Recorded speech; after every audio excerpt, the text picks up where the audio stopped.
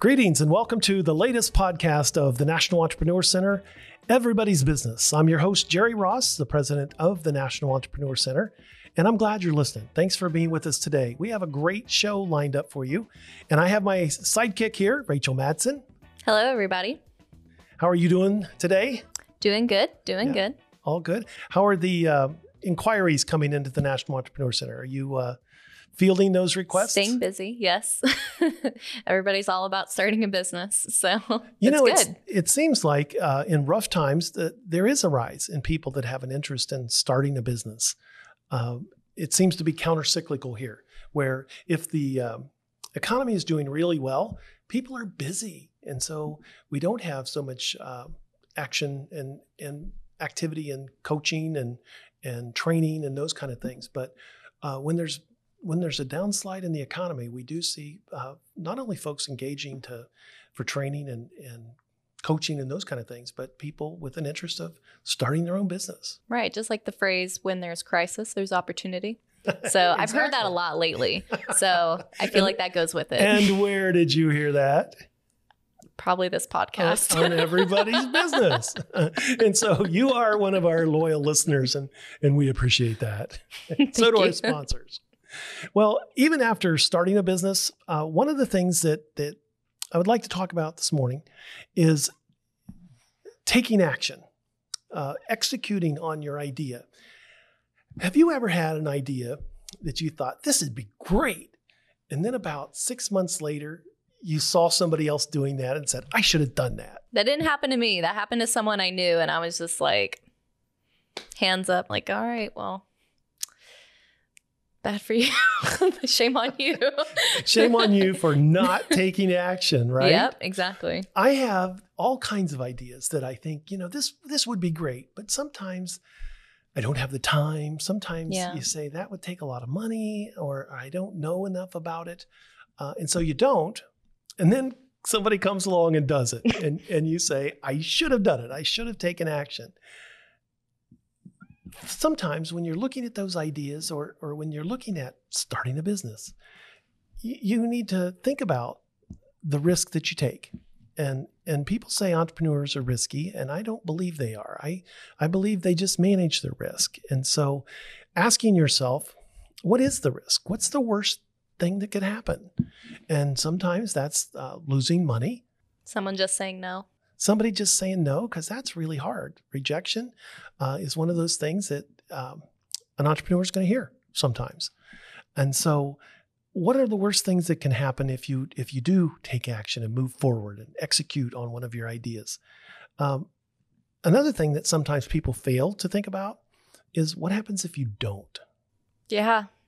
That's the worst outcome. Exactly, because sometimes people feel like I can't go start a business because I'm working in this particular company. And yet, the company hits hard times and they lay people off. And you think, maybe I should have started that business back when, because that does put you in control. And so I call it trading risks. There's a risk with any company that you work with, and there's a risk with starting your new one. But one of the biggest risks is having a business or having an idea and not taking action and being stationary. Yeah, staying stationary, because if you're stationary, you're losing ground. Everybody else in the race keeps going. And so getting off the couch and taking action. You're listening to this podcast and you may be getting excited about, your business idea or taking your business to the next level. And then what happens, I call it, is the law of diminishing intentions. Because the podcast will end and you say, I'm going to do this. And then you go home and you're tired and you get up tomorrow and you say, maybe tomorrow. And that idea, that intention that you had diminishes over time. This is like my laundry that I put off to the end of the day. That's right. And I'm like, I'll get to it after work. After work, long day. And you're just like, oh, yeah, tomorrow again. It's diets. There's a law of diminishing intentions that you say, I'm fired up and I'm going to do this. And then over time, that intention goes away. So take action. just do it, like Nike says. I was thinking that. I beat you to it. You did. I was like, well. And so today's business topic is execution. Take action, get out there, get involved, and move your business forward. Who's our guest today? We have Ron Ben-Zeev. He's the founder of World Housing Solution. I had an opportunity to tour his plant, and he has a fabulous product that they're being very successful with the military right now. So oh, wow. I think listeners are going to really enjoy hearing not only his story, but the story of his product as well. So don't go away. We've got a great show for you, and you will enjoy our next guest, which will come up right after this. The National Entrepreneur Center in Orlando, Florida, has been around since 2003 and today is home to 14 business support organizations who have a single mission: to help you grow your business. Through free business coaching, low-cost training, and valuable business connections, these 14 business support organizations assist thousands of entrepreneurs each year in starting, growing, and scaling their businesses. So why not visit the website at nationalec.org today, or give us a call at 407-420-4848 to discover how you might take your business to the next level. And by the way, the National Entrepreneur Center is funded entirely through local sponsors, which include Walt Disney World Resort, the University of Central Florida, the City of Orlando, and Orange County government, just to name a few. So let's get connected today and get growing. Check out our website at nationalec.org. And we're back. You're listening to Everybody's Business with Jerry Ross, sponsored by the National Entrepreneur Center. This morning, we're going to be talking with Ron Ben-Zeev, who is the co-founder and president of World Housing Solution, a Florida company that manufactures rapidly deployable and reusable structures for the U.S. military, NGOs, and first responders. His proprietary building system and assembly allows for the fast deployment of these structures and eliminates the need for time-consuming and expensive site prep. Ron has lived in or worked in Africa, Asia, the Middle East, Central America, and Europe, and he is fluent in 4 languages. He uses his international experience and his entrepreneurial skill to grow his business, as well as helping others to do the same. His first business was launched at the age of 13, so he is a lifelong entrepreneur. Since graduating from the Wharton School, Ron spends his time developing his own companies, providing consulting services to others, and delivering speaking engagements to a variety of business groups. Ron has been instrumental in organizing the Orlando Startup Weekend, the Kauffman Foundation's 1 Million Cups gatherings here, and he's also the co-organizer of TEDx Orlando. He's on the board of several companies, including the board of advisors of the Wharton School. He was recently appointed by the U.S. Secretary of Commerce to the Central North Florida District Export Council. It's my pleasure to welcome to today's program, Ron Ben-Zeev. Welcome, Ron. Good to be here. Thank you, Jerry. That is quite an impressive intro. You have a lot of experience, and I'm looking forward to having you share with our listeners today. Delighted to be here. Let's start off and tell me a little bit about your business and World Housing, and I've toured your facility, which is quite impressive. But I think you would tell it better than I would. Thank you. So sometimes man plans and God laughs, and so once upon a time I was on a slightly different path, and then the market crash of 06, 07 occurred. And at that time I was focused on some other businesses that unfortunately, because they were very much reliant on real estate, ended up going the way of the dodo bird, which for those who don't know is an extinct animal. And lots of companies had a challenging time during that. Yes. And so in the world of consulting and listening and watching and seeing what's going on, we were all impacted as Florida residents by what happened in Haiti shortly thereafter, which was a major earthquake that occurred that decimated that small island and created an unprecedented challenge on how to house refugees. So refugees come in unfortunately 2 flavors. One is internally displaced people that are moved by a natural disaster typically. So think in the U.S. of the fires and the tornadoes and the hurricanes, or by external forces, so war being one of them. So think of the Syrian refugees, for example. Right. And what happened in Haiti was the fact that the earthquake displaced hundreds of thousands of people, killed, obviously, unfortunately, very, very, a lot of people. And then came okay, now what? How do we help them? What do we do? How do we rebuild? And that was a genesis of World Housing Solution. It was, how do we create a better shelter to house refugees after a man-made or natural disaster? Because what we noticed was, A, the current solution is a 3,000-year-old solution, a stick and a cloth attempt. And B, in many locations, that is just a Band-Aid. It's a temporary solution to a long-term problem. So I did what I tell everybody what not to do. We went ahead and designed, manufactured, and built a better shelter, understanding that, of course, the world will beat a path to our door and it will be fantastic. Exactly. Those are the plans. Those are the plans. Go back to what I said at the beginning. Man planned, God laughs. So God was still laughing hysterically because no one cared. So World Housing Solutions. Why would no one care? I mean, you bring a great solution. There's a problem. So the best way the fundamental challenge was the delta, the spread between the user and the buyer, right? And so the refugees need and want a better solution, but they don't have any money.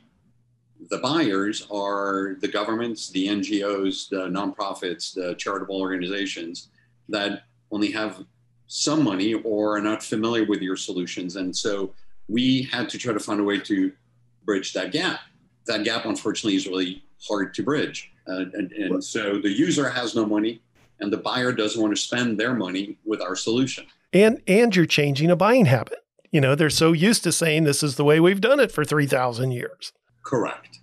So in the scheme of things and how that happened, we were in Haiti meeting with people, trying to get some traction with USAID and State Department and locals within the Haitian environment, and really got nowhere.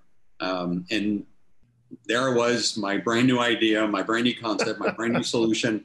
And we get an email to our info@worldhousingsolution.com box, which to this day still comes to me.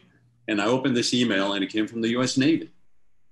So obviously not US Navy, Pentagon. It was someone at the, in the Navy, in the construction battalion environment out of Mississippi, who said, hey, I stumbled upon your website, saw the little shelters you've been making. I want to know more about them, and can you make them bigger? So, right, you're an entrepreneur. That's a good reason to check your email, right? It's a good reason to also have keep an eye on your info ad, right? How many of us, of you, of those listening and watching now, have ever sent an email to a company, right? You're a live prospect. You're watching the website, up pops the info, you send an email and crickets. You don't hear it. To this day, it happens to me. It's happened to me. Right? I'm tugging on the hook right now. I'm a live fish, and no one is responding. So I'll move on. I responded. So we engaged this gentleman in the construction battalion Navy, folks in Mississippi, in conversation, and he said, look, what you do is too small. Can you make them bigger? And my answer is, yes. What was the question again? I'm an entrepreneur, right? I answer the phone saying yes. And then I say, who am I speaking to? What do you need? So the conversation started and went back and forth, designed a building for them based on the same premise of our shelter, which was it has to be above ground, so adjustable legs, to eliminate the challenges with drainage and site preparation. It had to be made of a material that will not mold, mildew, or rot, that will not combust, that is immune to termites, and can be assembled and disassembled by unskilled labor. Okay? You would think fairly easy. So he said, make it bigger. We designed a system. They come to Orlando. They see the whole thing. But in the conversation, at one point he says to me, he goes, you're not the only company that makes alternative form of construction that I've reached out to. And in my head, I'm going, well, duh, you're the US Navy. And then he says, you're the only company that responded to my email. Oh my goodness. So I'm on the phone with the gentleman and I said, so you mean I'm not the prettiest girl at the dance? I'm the only girl at the dance? And he started laughing. He goes, something like that. I'm like, you know what? A win is a win. You bet. I'm the only one who showed up. So they took a chance on us, bought a building, which we designed, built, assembled in Central Florida, disassembled it, reassembled it in Central Florida, then took it apart, drove to Mississippi, and they assembled it and disassembled it twice. It has been sitting in Mississippi for the past 8 years or so, and has gone through multiple hurricanes. And that has started that was a genesis of our, life and interaction with the DoD, which we never thought we would ever work with folks from the Defense Department. But again, man plan, right? Well, and you had a solution and you had it out there thinking that maybe, FEMA and disaster recovery was the avenue, but you were open to how do we adapt this? How do we change this to match the market that had the need that was calling on you? And as we all know, it's called pivoting, right? So exactly. So we pivoted, and one thing, however, that we keep on it's part of our DNA. It's when you pivot, you can pivot at a 180, so you forget where you came from, and you're just focused on the new path, or you pivot at a 90, and we pivoted at a 90. And the reason I emphasize that is that we love working with the Defense Department. We love coming up with really clever and innovative solutions that make the life of our armed forces better. But at the same time, we haven't lost sight of the fact that our DNA, our beginning, came from the social side. Is how do we make and keep the planet and help our fellow human beings, which is even more important in today's environment, but that has never left it's still part of what we want to do and one of the things that we want to be a part of. Well, and not only providing, better and healthier shelter for those in need, but the fact that when the disaster is mitigated and it's over, they can reuse the structure. They don't have to take it down and throw it in the dumpster. And so, in touring your facility, I was struck by the ease with which people could put things together and create something that looked like it had been there for ages. It was tiny house way before a tiny house was a thing. Yes. More utilitarian, but we can make it pretty. That's right. So, tell me who your target audience is today. I mean, it's the government, Department of Defense. Who else has interest in what you do? So, right in the, you can't put all your eggs in the same basket, because we all know how government contracts can operate, and we're looking. So our current go-to market is the U.S. government, right? So right now, most of our revenues, or virtually all of our revenue, comes from one way or another through a governmental entity, including FEMA, by the way. So we have done work with and through FEMA in Puerto Rico and a couple other places. So the U.S. government has most recently asked us to solve, through the Marine Corps, a very particular interesting challenge, and we've been hard at work in innovating and trying to find the best way to solve some of these things. But at the same time, we're looking at how do we still keep our foot in the door of solving social challenges. So homelessness being obviously a gigantic problem, right? That is apparently being exacerbated, as per all the experts, by the current coronavirus. And it's a challenge that exists within our borders. We don't have to go too far to run into people that need shelter and a better place to be in. So we're now developing a rapid shelter system that can be there for mid to long-term deployment, that can be a transitional housing, all the way to and incorporate it into a permanent housing capability for those in need. And that is obviously something that's extremely important to us. Because of Corona, we also looked at how can we design a solution that can provide a better environment for not only the patient, which is obviously important, but also the healthcare worker, the first responders, the unsung heroes that are finally being discovered. And we using the technology and the basis that we've learned through the U.S. military, was taking that capability and our modularity and our understanding on how to speed things up and set them up quickly and provide equivalency of housing. In this case, it's equivalency of care. We showed in our parking lot going from 0 to an hour and have a fully functioning ICU unit with all the medical equipment set up in less than an hour by 4 people. And I saw that with the examining room and the plug-ins where it had the electric and the places to hang the monitors. And so as we talk about pivots, that's looking for those folks that might need that kind of solution.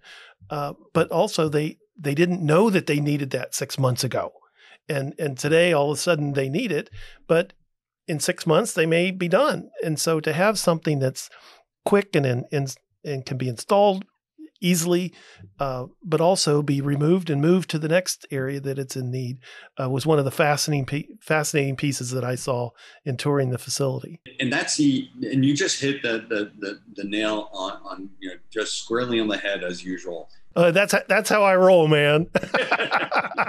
Give me a hammer. It's the reusability piece. So taxpayers, American taxpayers, spent over $250 million in setting up temporary medical facilities throughout the United States in response to or anticipation of the response to COVID. And then we took them down. So all that expensive infrastructure, and we've all heard that, right? The Javits Center in New York and McCormick Center in Chicago and, whatever, tents and other things, done, they're gone. That's been set up and then taken apart, burned down or put into a contaminated landfill because you cannot clean plywood, you can't clean drywall. You can bleach our product. Our product can literally be bleached, cleansed out, and then packed, not for if a next event is going to occur, but for when the next event is going to occur. And that is one of the things that just pulls at our heartstrings and really frustrates us as a small company is how do we keep on raising our hand and saying, put us in, coach, we have a solution when they're not even looking at us or not contemplating us. Right. Changing a buying habit is the hardest thing to do. So tell me, how did you get into doing this? So did you grow up saying, I want to provide housing solutions for the world? So it's the story of find a need and provide a solution. As an entrepreneur, that sometimes it's accidental opportunity. Absolutely. It's being at depending on which side of the coin you're at, either at the right or the wrong place. at the wrong or the right time. Correct. And looking at things and going, I can solve that. I can do something about that. I can fix that. I can fix that. And it's not an ego-driven thing. Sometimes it can be, but in most entrepreneurs' world is going, the current solutions just suck, right? And I can come up with something better. In a word. And so the key is to find an intersection of that with a market big enough from which you can derive an income and sustain yourself, your family, and your employees in a meaningful way. And sometimes it's just recognizing that opportunity as it's coming by you and saying, I can make a difference there. And that's how we started in trying to solve the problem in Haiti, and again, failed miserably. So Haiti was not a place where we were able to have an impact. When the Seabees, the construction battalion for the Navy, went ahead and and wrote a report after looking and testing and assembling our unit. That report was evangelized throughout folks within the U.S. military in the construction side. And we got lucky that it fell in the hands of a lieutenant colonel in the Army Corps and working with special operations at that time in Germany, who said, this is interesting because I need to reduce how much electricity and energy we're using in a forward operating environment, forward in a base, because that is one of the biggest challenges that we currently have. And by we is, if you think about how the military operates in a forward environment, they set up a tent and then they connect a 5-ton air conditioning to a tent. So forget that my dad used to yell at me because the door to the bedroom was open or the door to the house was open and AC escape, right? This is, you're literally air conditioning a tent. Are you trying to cool the outside? Exactly. That's what I would hear. I'm not paying to air condition Orlando. Exactly. So imagine now air conditioning Afghanistan or Iraq or other places, or heating them for that matter, depending on where you are in the world. And so just visualize a tent connected to a 5-ton AC, and now multiply that by 50 or 100 tents, which are then connected to giant generators. And oh, by the way, you need a backup generator for every generator you have. And then behind that, giant fuel bladders, which are then connected to what turned out to be the most dangerous job in the US military, which is transport, driving a convoy of supply. And 58% of all casualties in Iraq and Afghanistan actually came from the logistics side, driving a fuel truck. And so the driver, it becomes an easy target. And what the military has to find a way is reduce the carbon footprint, not because it's a kumbaya, sustainable, holistic, and make me feel good. It's literally a life-changing opportunity is reduce the loss of lives on the battlefield, there's only one way to do that today, because the military is not going to drive a Prius, right, or a Tesla. They're going to drive vehicles that require big motors. So we can reduce the footprint there. We have to reduce it on the housing and other units. And so sometimes when you're talking about your product or your service, you've got to do your research to say, what are all the benefits, not just the most obvious benefit, but when you start talking about saving lives, and when you start talking about lowering your operating cost, all of that is now connected to a solution that you provide. So many times when you're talking about a product or a service, you got to go deep in your research to say, what are all the benefits that we're providing, not just the most obvious one. Ron, I'm sure people are listening to us from all over the world right now. If they've said, this sounds fascinating, how do I get in touch with him? How would someone contact you? I know the email address starts with info@. So info@World Housing Solution, singular. We have only one solution, but it's a good one, .com. So info@worldhousingsolution.com. You heard it first right here on Everybody's Business, the podcast sponsored by the National Entrepreneur Center, and we'll be right back. The University of Central Florida's Business Incubation Program is designed to help early-stage businesses develop, accelerate, and grow into financially stable companies. They are here to help growth-oriented businesses scale and grow smarter with a purpose of creating additional high-wage jobs within the region. By helping small businesses accelerate growth, the Business Incubation Program contributes to strengthening the local economy while attracting new talent to the region. So, get with the program and get started on the next chapter of your business. Now, here's your host, Jerry Ross. And we're back. My name is Jerry Ross, and you're listening to Everybody's Business. This morning, we're talking to Ron Ben-Zeev, who is the co-founder and president of World Housing Solution. Ron, we talked about the business and what you do. I see in your bio lots of experience as an entrepreneur. And so what advice would you give to someone who's either starting a business today or thinking about starting a business, or somebody who's, moved down the road and is starting to encounter some challenges that they didn't have when they started. So, it's a great segue into your last question on finding and resonating and listening to the customer, because fundamentally, people don't care about your solutions; they care about their problems, right? That's right.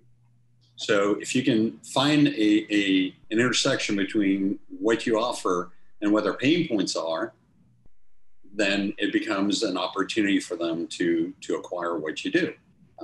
And from our standpoint, so we'll talk about World Housing Solutions for a second. At the beginning, we focused on sustainability and holistic. We are, kumbaya and all of those things, reduction of carbon footprint, and we just got blank stares from many, many people. And so I went to a conference on the intersection of sustainability and U.S. military, and one person after the other walked through the stage and kept on talking about, here's a problem we're trying to solve. If you can solve this problem and happen to be green, that's great. We're not going to buy you because you're green, right? So forget that approach to life. And as simplistic as it may be, it forced us to change how we told our story to the customer. So not what we did. What we did hasn't changed. Right. It's just changing the way we tell the story so that the customer finds it finds what we're providing interesting and valuable. And that to us was as simplistic as it may seem today, was a big aha moment, because we learned that the biggest problem that they had was one of logistics. Reduce logistics for us and tell us how you would do it. And our story became, we dramatically reduced the logistical burden of the US military by providing shelters that use 300% less energy than a tent. Well, and also the amount of cargo space that it takes to move your solution. I was hearing you talk about the amount of planes that it takes to get tents versus your product. And so while you do shelters, their pain was transportation, logistics. And so and fuel. And so while the environmental piece was a benefit that everyone supported and wanted to do, the pain was logistics and space and that kind of cost, which spoke to the need and the pain of the consumer. So the story we learned was pivot on, and sometimes you have to pivot on what you do, obviously, right? Sometimes it's just this, what we do here doesn't resonate, but they keep on asking us about this. And for me, no meeting with a potential customer ever stops without me asking them, what keeps you up at night? And I'm gonna ask you that, The what keeps you up at night, which by the way, sometimes they can't answer because it's in the U.S. government part, there's certain things they can't share. But sometimes, especially in the civilian world, is asking someone, so what keeps you up at night? And listening to the pain, if the customer is willing to, or the prospect is willing to share, suddenly just shines a light on, wait, if that keeps you up, that means it may keep everybody else up within a similar position or similar industry as you. And all I have to do is change this or adjust that so that my product can solve that problem for you and everybody else in your position. Suddenly our market opens up or firms up or gives me an additional edge over my competitor. That's right. And sometimes it's as easy as, if I could do one thing for you today, if I could fix one thing, what would that be? And sometimes it's something that is their main problem that you never would have heard, that you never would have got to. And yet you say, we can address that. We can fix that. And those are, and we are sometimes so focused on, I've got to tell my story, I got to tell my story, I got to tell my pitch. It's about me, that we forget that it's not about me. It's not about us or our team. It's about you, the customer, you, the listener who says that this is a challenge that I have, and I really don't care about what you're doing. But if you could solve this with what you do, then suddenly it becomes an interesting proposition that fits together. And so how do you get better as an entrepreneur at doing that? At you are excited about your product and you want to tell your story. What have you found as ways to really help you focus on listening more to the customer or digging for those customer pain points that you can fix? It's asking the hard questions. What am I doing right? What am I doing wrong? And especially when it comes to failure, right? We all are afraid of the F word, failure. And when we fail, because we all fail, is finding, hopefully from the customer, why we did. And how do we solve those challenges going forward? Because we tell the customer, look, we're not perfect. We're going to make mistakes. We're going to do our darnest to fix every mistake that we've made. And one thing is certain, however, is that we're going to make that mistake once. The next, we may make other mistakes, but not the same ones. Right. That's really the key. And bad news don't get better with time. You're right. If you discover a problem, jump ahead of it. Just call up the customer, call up whomever and say, look, we screwed up. We have bad news, whatever it is, and get ahead. And here's how we're addressing it. So This is a challenge. We figured it's a problem. We're addressing it in this manner. We're sorry to disappoint you, but we're not leaving you hanging. We're addressing this, and we're doing the best we can with what we have. And today's environment just amplifies all of that. Right. Well, and research says that it's not really the problem that will prevent a company from coming back and doing business with you. It's how you handle that problem. And so it's like in the upper 80s, lower 90s percentage of companies who address the problem head on, address it with the customer will come back and do business with them again. But about half of them won't come back if they're not happy with how the customer. Now, it's a little concerning that you don't dress it and half of them still come back, but that 40% is where the profit is. So that's very good advice. What, as an entrepreneur, what has been your biggest challenge? So the challenge is always, so you actually shone a light on it earlier when you said we are educating the customer as to another way to do things, right? When you're used to a tent and you're used to a container, and then we suddenly show up and go, there's an option C, and they go, yeah, but I'm used to A and B. Why should I use C? Often we don't even have the opportunity to be part of the hey, think about another option, right? Or it becomes a complicated bridge too far in educating the customer. Compounded in our world, because we deal primarily with the government at this stage, that we often see a turnover. So people either get promoted or move to another assignment within the DoD. So it could be that it's taken us 6 months, 8 months, 10 months to educate the customer, and the customer is finally getting it. And then we get an email of, oh, by the way, Lieutenant XYZ or Captain XYZ is replacing me in a month, and good luck, and you guys are awesome. And we go, wait, exactly. It's back to square one, and we have to do this all over again. I share your pain. I do that occasionally with funders, where you have a funding relationship and then they move on.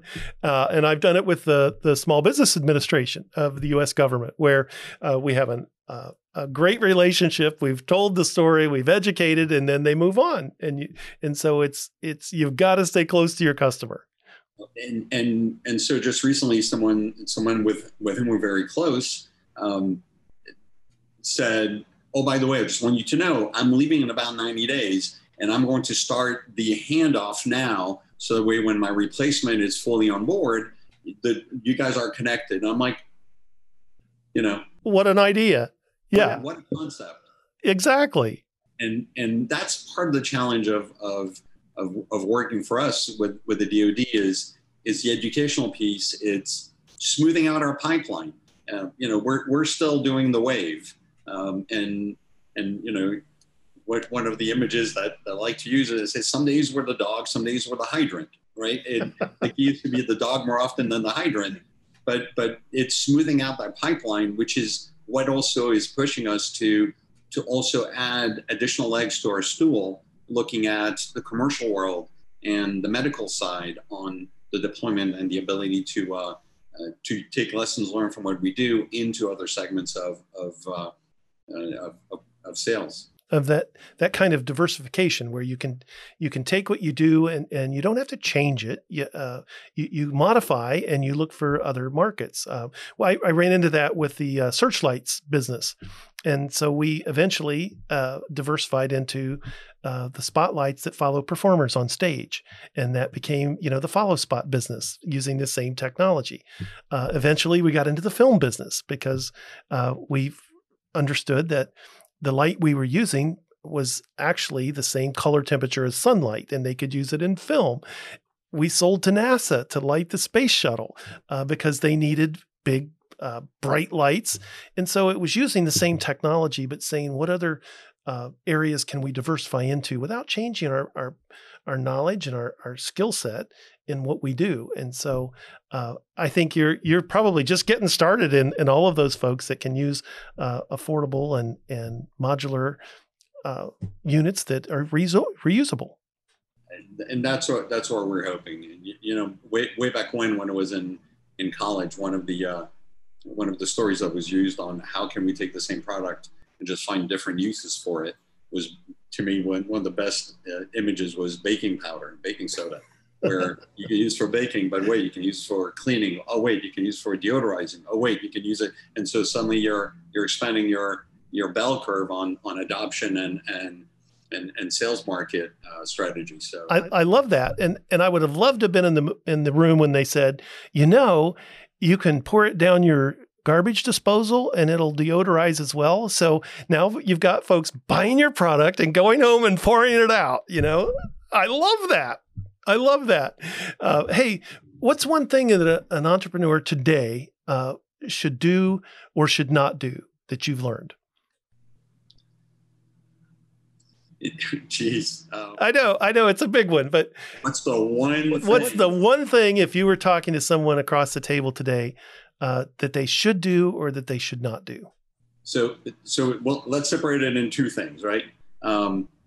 If they have a dream, a passion, tomorrow is not better than today. So, ideation without execution is an hallucination. So, hey, give me that one again. Ideation without execution is an hallucination. All right, that's going up on my wall. So if you have an idea, do it. Right? It's not, and if you think you're the only one that has that idea today on Earth, and no one is thinking about the same thing, it's my next thing. It's not ideation, it's execution. So having a great idea is fine, but executing on it is the most important. And just think about it. Everybody knows who Uber and Lyft is, but I would guarantee you that most people can't tell us who actually invented the concept of rideshare. They went out of business 2 years ago. No kidding. So they invented the concept, but didn't execute properly. And my fear every day, so you're asking me what you said, I'll come back to you and I'll ask you what keeps you up at night. That's right. What keeps me up at night is, am I executing properly? Right? Am I doing the right things to stay ahead of my competition, or am I providing value to my customer? Which goes back to, people don't care about your solutions, they care about their problems. And so what keeps me up at night is, am I executing properly? Where am I not executing properly? Which now goes to the cliche of surround yourself with smarter people than you, that plug the holes that you have. Obviously, you have to recognize what those holes are. But if you're the smartest person in the room, duh, right? That old cliche, you're in the wrong room. Exactly. And our challenge is always to find people that that come in and go, have you thought of, it's not a challenge actually, it's happened from suppliers, it's happened from people here, people on the plant floor that go, hey, why are we doing this and not doing it this way? And I just go, oh, crap, why didn't I think of that? No, that's insight. Let's do that. And that's really the, string all of those together and becomes the same cliche that everyone gives you. And I will add one other thing is be kind to other entrepreneurs, because you cannot do this alone. And I can tell you point blank without any hesitation who along my journey has pulled me up or pushed me out and been there to assist me along the way and said, I believe in what you do and I'm going to do what I can to help you, including what you do, by the way, Jerry. So those kinds of mentors and resources are great to have, but only if you can also share. So being able to reach back out to the community and say, what can I do for you? How can I help you? And put yourself out there so that way it becomes part of the fabric of the community, both local and at large, to be able to enhance capabilities. And that's the pay it forward. And I've very seldom have I ever met an entrepreneur that wasn't willing to help, answer a question or connect you. But that takes reaching out. So you've heard it. One of the thoughts for today is, are you executing your business correctly? And sometimes that requires reaching out, getting help, and connecting, engaging with other resources. And you can do that through the National Entrepreneur Center at nationalec.org. That's nationalec.org, where you can access a variety of resources, coaching, mentoring, training, or National EC Online, which will connect you with online resources that you can use to grow your business. Don't go away. We'll be right back. The National Entrepreneur Center has made it easy for you to learn business principles from anywhere at any time with NEC Online. As a supplement to all the great resources at the National Entrepreneur Center, you now have free access to over 300 learning modules that you can access at any time. Thanks to the generous sponsorship of Wells Fargo and our partnership with The Lonely Entrepreneur, you can access this powerful online learning platform for free. Learn on your own time and at your own pace. Access product reviews and participate in weekly group coaching opportunities. Right now, the only thing missing is you. So check out our online learning platform today at nationalec.org. That's nationalec.org. Did I mention it's free? And we're back. You're listening to Everybody's Business with Jerry Ross, sponsored by the National Entrepreneur Center. We're talking with Ron Ben-Zeev, who is the co-founder and president of World Housing Solution in Sanford, Florida. So Ron, we're back. I want to touch on a subject that's affected everybody in the country, COVID-19. How has that affected your family? How has that affected your business? And how have you seen that affecting folks around you? So COVID has been on our radar since December, actually, of 2019. And the main reason it popped up is because we saw the Chinese government building modular hospitals at breakneck speed. And at first we looked at it and went, right, that's our business. We're in the modular construction world. And we looked at it with fascination and said, oh my gosh, they're building a 1,000-room hospital using a pre-manufactured box system in 10 days. And then because we do things within the medical world, we stopped and went, wait, why are they doing that? And what is triggering this? And so I'd love to tell you that we figured out there was an issue before anyone else is, and it's not true. We just got a peek into it early on, which then made us go and say, okay, if that's a challenge in China, could that be a challenge in Florida, in Orlando? So we designed a rapidly deployable ICU kind of, clinical environment. And we reached out to local hospitals and other medical providers and said, this corona thing is coming to us. We know it's going to happen. And what about intercepting people with symptoms before they go in the hospital to try to keep COVID outside? That was our line, right? Keep COVID outside. Right. And the answer we received was, oh, no.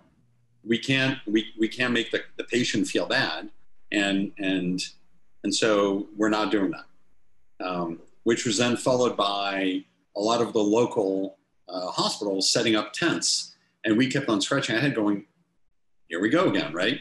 Right. Florida, it's humid, it's hot, there are hurricanes, tropical storms, all these things. I mean, here are all these people in PPEs, personal protection equipment, the shields, it's hot, uncomfortable, and they need to go ahead and figure some. So COVID forced us to look at how can we respond to the requirement if they, keep on putting our hand up, put us in, coach, and what would we do? And we actually partner up with a variety of local companies in greater Central Florida, actually from Jacksonville to Tampa and locally, putting together a solution that says, hey, Army Corps, there's another way to do this. Hey, hospital, there's another way to do this. And the answer that we got, if we got an answer, was, yeah, thank you, but we got it covered. So it was plywood, drywall, tents, the same thing, right? If it's a problem we're solving, they're solving it today, and we didn't rise to the level of interest that we were hoping that we would. On a personal level, unfortunately lost a member of our family. My father-in-law passed away due to COVID. And from a business standpoint, we had to change everything that we did to account for and deal with, because we're deemed essential. We work with the DoD and we deliver systems to the DoD. So we had to change. There's a sink outside where everybody washes their hands. Mask is mandatory. 6 feet. Actually, mask is mandatory at all times because you just walk back and forth. So taking it on, putting it on just doesn't matter. That's right. Once you're in the plant floor, wearing a mask is mandatory.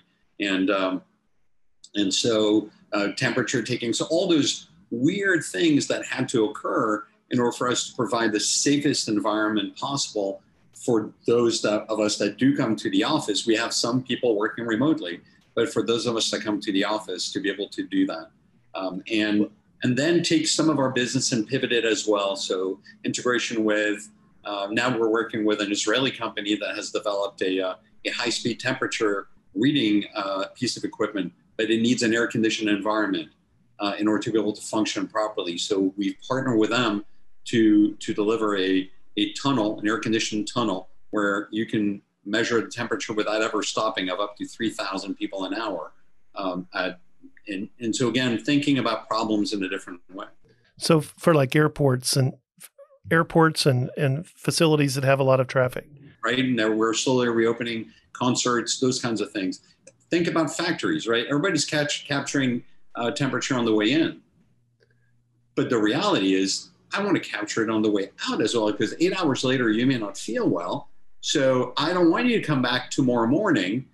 But if I suddenly see that you had 97.8 in the morning, and when you're leaving, you're at 100, or suddenly I go, hey, Jerry,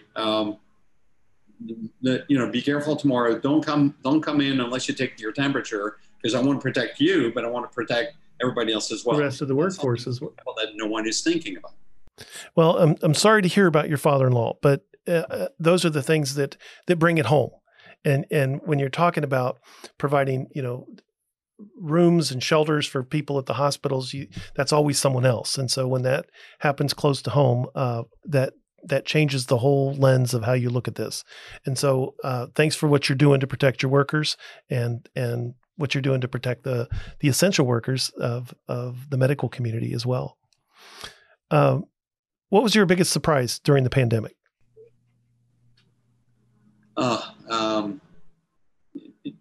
I think sometimes it's the callousness of others. And it's the whole debate of you look at who has been successful in reducing the risk. And I go, if I'm a little bit inconvenienced by having to wear a mask and that saves your life, that's okay. That's my job as part of this, of being a human. Correct. That opportunity. Yeah. And I appreciate you people that are looking out for my safety. And so I want to look out for others. We interviewed a guest a few weeks ago talking about the differences in response from Australia and the US. And it was interesting to get those perspectives of how different people deal with it. But there, we're a country that's built on that individual, it's more I and less we. But that's a cultural piece that changes over time, that we are very independent people and people do that. But it is shocking when you say, I go into a place and there's people that aren't wearing masks and then I feel uncomfortable. And so we're talking about, as businesses reopen, if we don't do a good job of making clients feel comfortable and safe coming out, we can reopen the economy. But if people aren't comfortable coming out, we will still be in the same economic challenge that we're facing when you're closed. So we have to protect all of us, right? And take care of each other. Right. That's a lesson to live by, that we should look out for each other and take care of each other, especially at a time like this. As we go through this year of the pandemic, many of us thought that would only be maybe a few weeks, maybe a month. But now that it's gone on for months, people are realizing that maybe we're not going to be doing business the way we used to. Maybe business has changed forever. Whole workforces have pivoted to working from home. Schools closed, businesses closed, live events canceled. COVID-19 has pretty much turned our daily lives upside down. Dealing with a global pandemic has also made us rethink how we do everything. Schooling our children to serving customers, it's difficult. Any kind of change is difficult. But when you add to that all the uncertainty that comes with an unpredictable virus, a virus that could be fatal, it's no wonder that folks are feeling a bit stressed these days. So if you are feeling stressed right now, it's okay. You're normal. What you need to know is that you're not alone. Most everybody today is feeling the stress of the situation. Maybe in different ways, maybe with different circumstances, but believe me, everyone has been affected. It's okay not to be okay right now. You are allowed to take time for you to regroup and to recharge. I think there are some aspects of what we've found from working remote that are good, that we've learned to use different technology. We've learned new ways to stay in contact with each other and with our clients. And I think even when things do get back to normal, whatever normal may be, that we'll find that some of these aspects of technology and video conferencing, online learning, all of those things will be carried forward into the new way of doing business. Remember, in times of chaos, there is always an opportunity.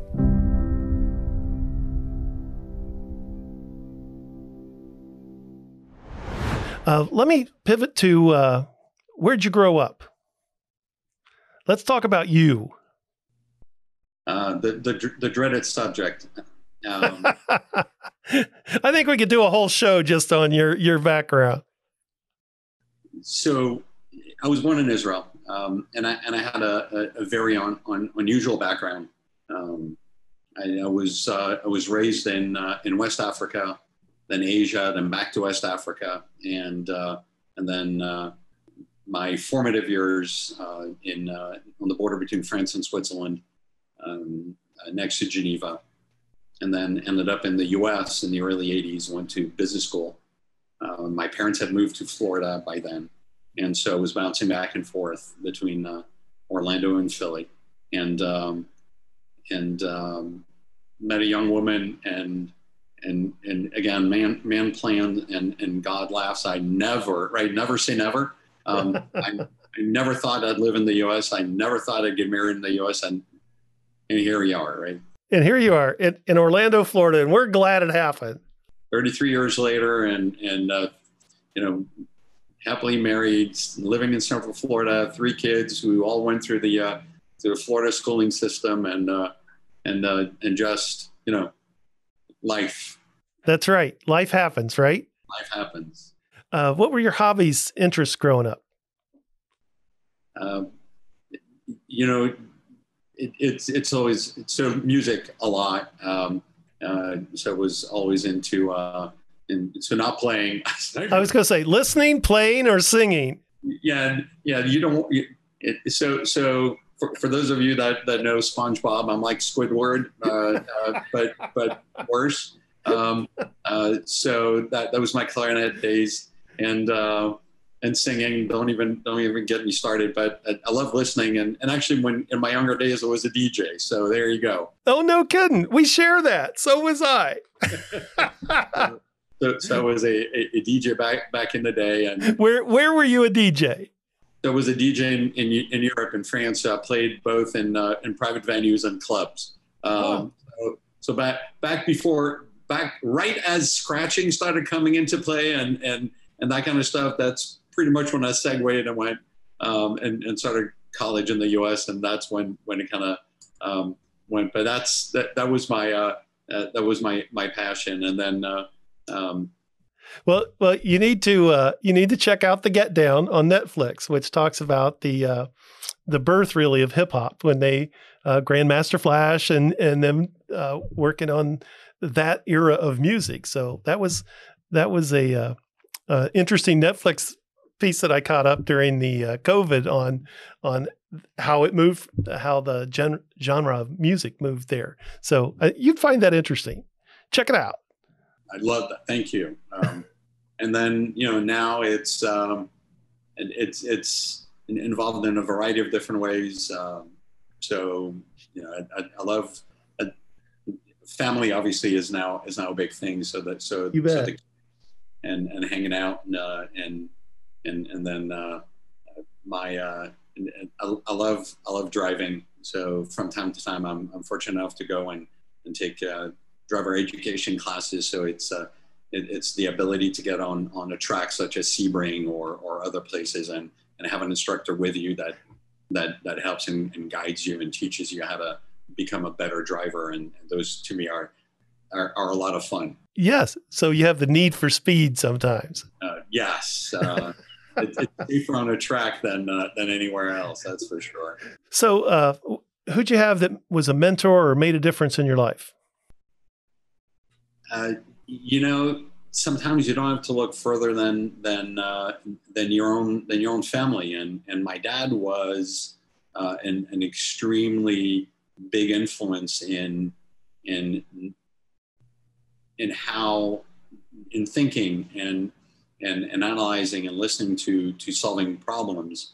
Even though his mind operated in a completely different way than mine, he was much more much more analytical and much more pragmatic, versus me being the scattered squirrel moments, but it created for some fascinating conversations and sure. and pieces. And then when I went to Wharton, there was one professor whose name just went out of my head, so there you go. But he was back in the day an entrepreneur, and he taught entrepreneurship at the Wharton School of Business. And he did something that never left me, and he kept on bringing entrepreneurs to speak in the class. And that was back before entrepreneurship was cool. Oh, this is way back when, before the era of automobile. I'm kidding. So he would bring people that he invested in, companies that he was a part of, and he would have them tell us the story and let us ask questions. Sure. And both good stories and really bad stories. And that pragmatic application of business wisdom was so impactful to me. that is to this day hasn't left me, and I still remember stories and things that had occurred back then that were just tremendous on things that you say to yourself, "I will never do that." And of course, right? Well, and I think I had similar experience, but I think that's what we're doing here with this show, is to say we can talk about the good and the bad and what happens, and it does stay with you. And sometimes I'll be asked, how'd you know to do that? And I'll think back, it was years ago that someone shared a story that said either do this or don't do that. And those stay with you. So if you're listening today, you're in the right spot to get help and to engage with small business and entrepreneurship, because we're in this together. This is not a solo sport. It's a team sport for everybody. If you were president for a day, 24 hours, what would be your priority? What would you do? Unification. We have to sing with one voice and focus on what's important. And right now, it's the health and of every citizen. Which, if everybody's healthy, then the economy gets healthy, and we all rise. Rising tide lifts all ships. Right now, some are sinking, and we're not focused on helping them. So that would be my priority. So we got 24 hours. So I think we should make you president and get that done. If we could just do that by tomorrow this time, we would be there. Excellent thought. And that is, when you're running a small business, you do need to think about your health and the health of your employees, because if you're not mentally and physically able to run the business, then the business will suffer.